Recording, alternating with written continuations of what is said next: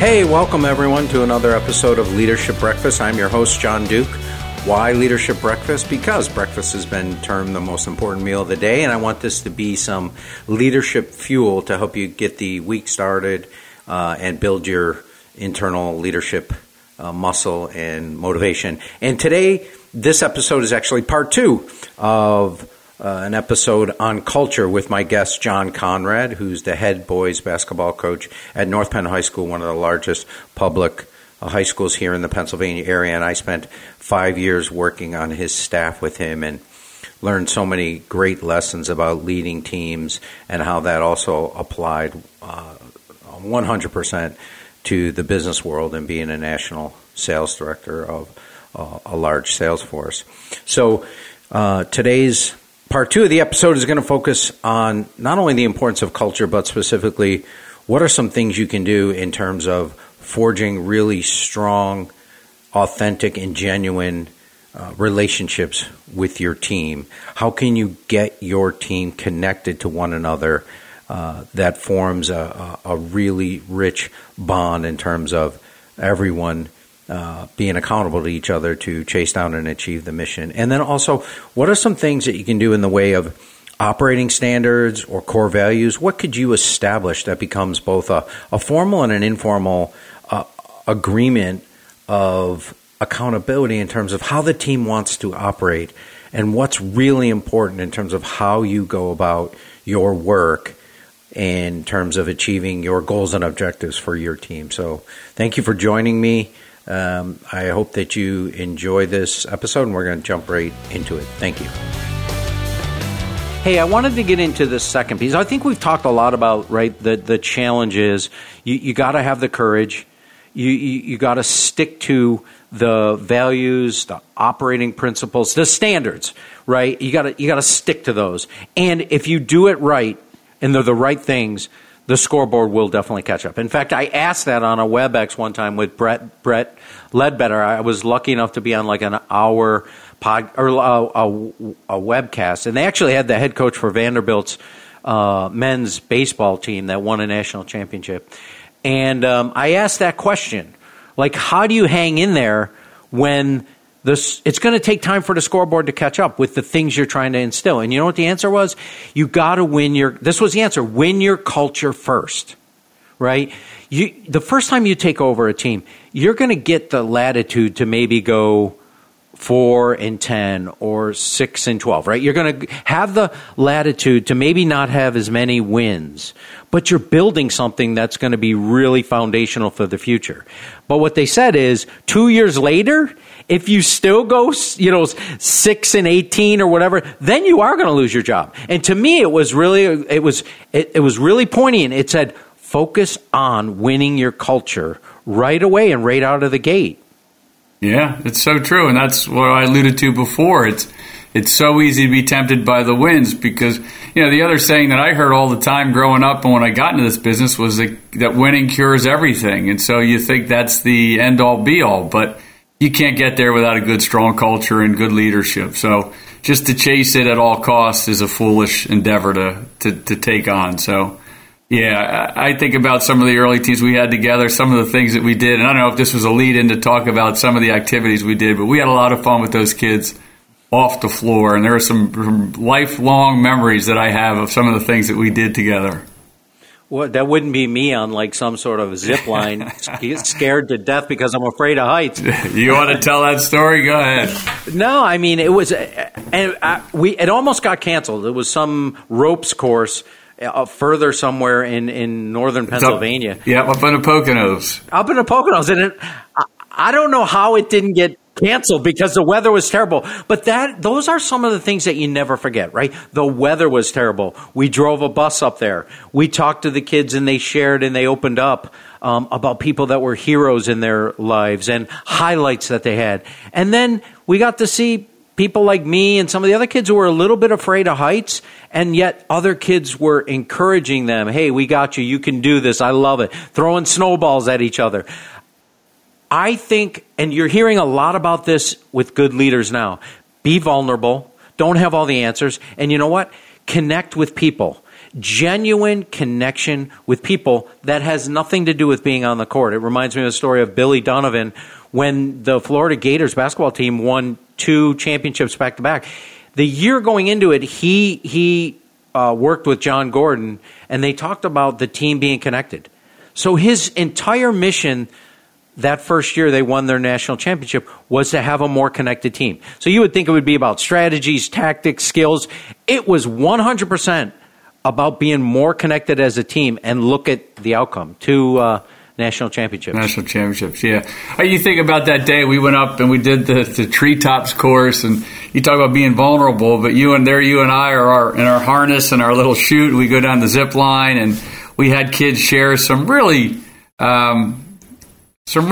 tough conversations. They were really vulnerable. They were talking about, some of the people they respected and valued most in their life and why. And there were some really touchy moments. You and I shared who we respected the most and why in our lives. And everybody throughout the day was vulnerable and then kind of felt safe because of the kids that they were surrounded by and the team and the culture. So I think that was a great experience. And then the next year, because we had so much fun, we went paintballing with the team. The next year, we took them all up, and we divided into 2 teams and played paintball. And when I see those kids now, if they come back to watch the game, that's the first thing they talk about. They don't talk about our record. They don't talk about, wins and losses and stats. They talk about, you remember going up to that Poconos? It was cold. And so those are good stories and good lessons for me as a coach to take away, that it means that much to those kids. Yeah, it's memories and bonds that if you really have them really and they're genuine and they're close and they're built on authentic connections, they make you play harder.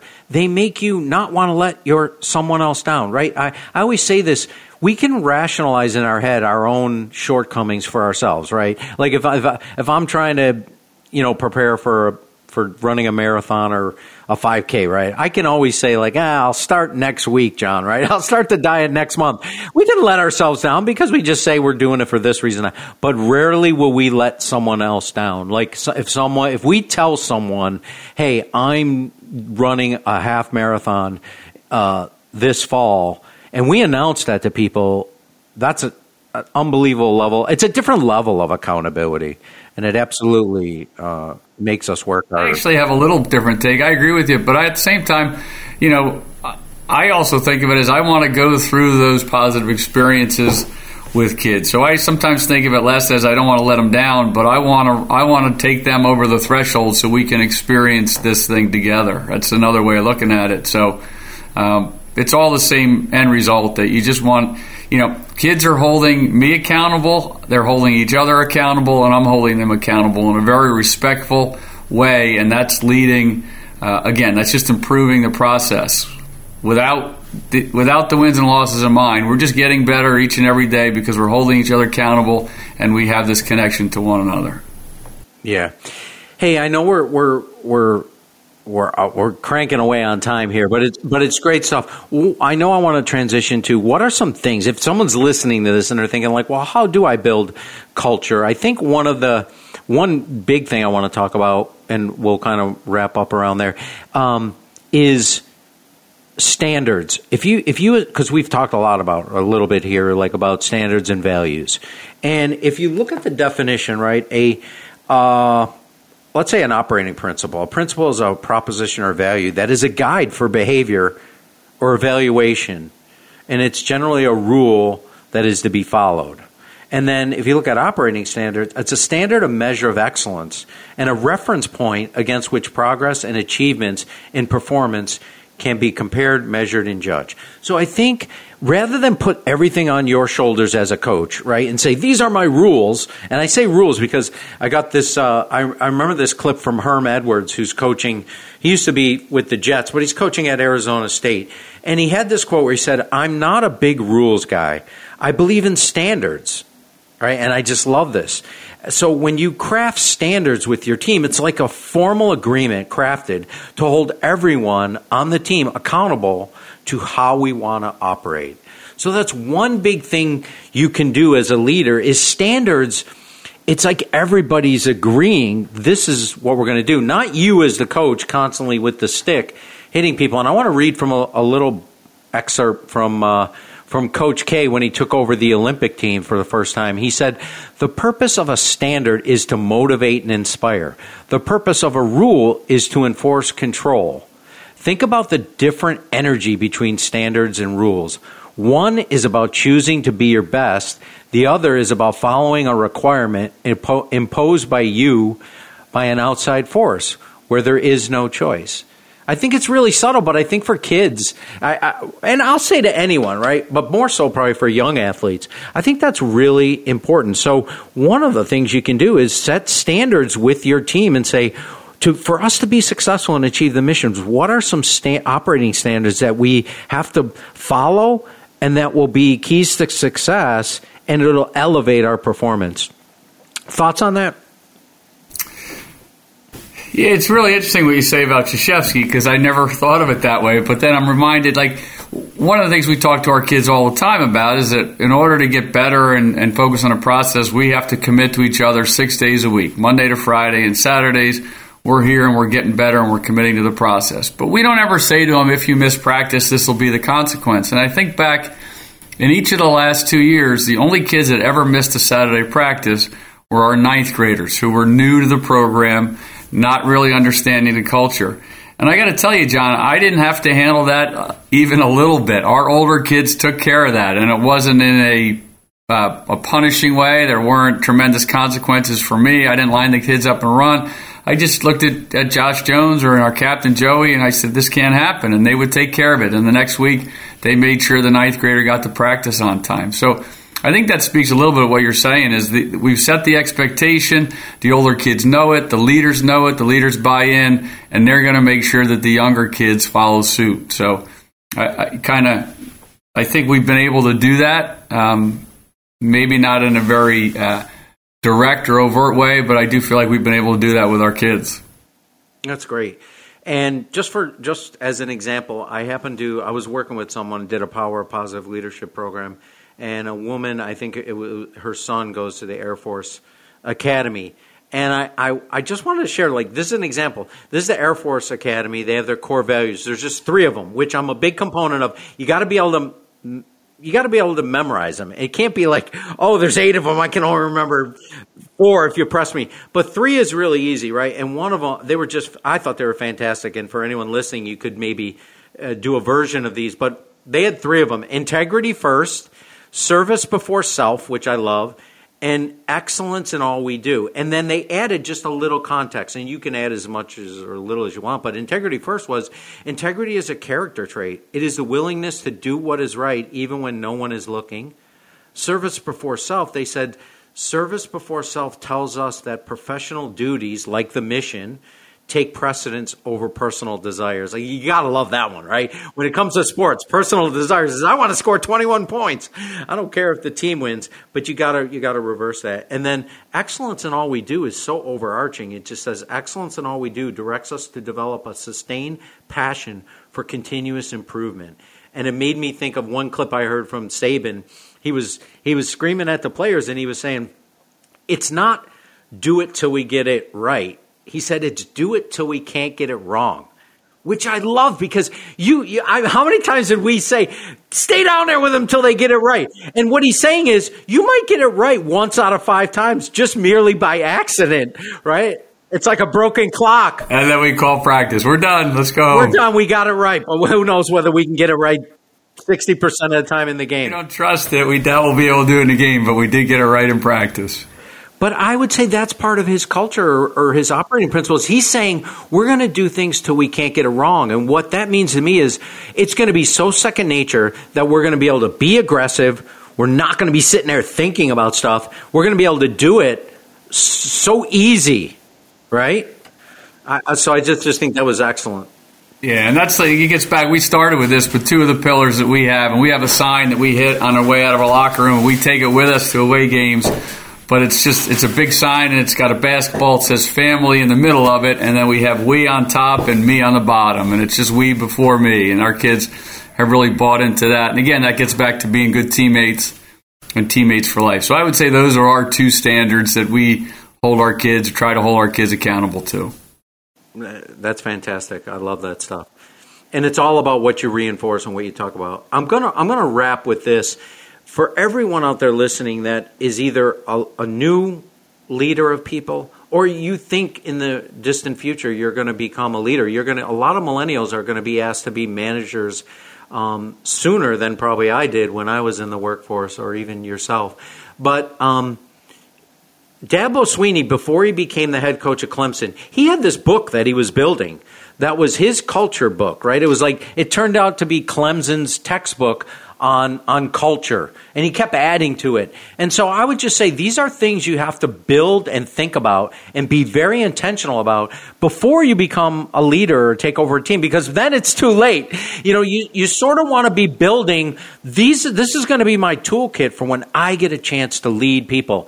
And I'll put in a plug: when I teach Power of Positive Leadership, there are a bunch of things in there that will help you build a positive team, that will help you invest in people, that will help you build culture, vision, purpose, all that stuff. But I would just say, I think it's important before you get the chance to lead people, are you building your sort of leadership book so you have it ready to go and you can be more committed, you can have conviction, and you can have confidence as you're trying to win that culture, because the scoreboard might take a year or two to catch up. Right. And Johnny, that's one of the things that, I'm so grateful for our experience together, but that's one of the things that I think working with you, I learned early on is we really tried to focus on that culture, and we've had the last couple of years have just been tremendously enjoyable for me, regardless of the wins or losses. I just had good kids, good family, good culture. It's been a joy to be around those kids, and it's important to get that right before you worry about the outcome. It's so true. You know what? It gives you fuel. I heard today someone say, don't make happiness a destination, right? Like, it's not somewhere you're going to get. It's like, now I'm happy forever. Use happiness as fuel to keep you going. And a lot of what we've been talking about, values and good players and memorable experiences and bonds. And then that does create wins and exciting things that, let's face it, right? We are in this. I'm really competitive. So are you. Those are part of our memories too, going to a state championship playoff game and it being sold out and having people standing room only.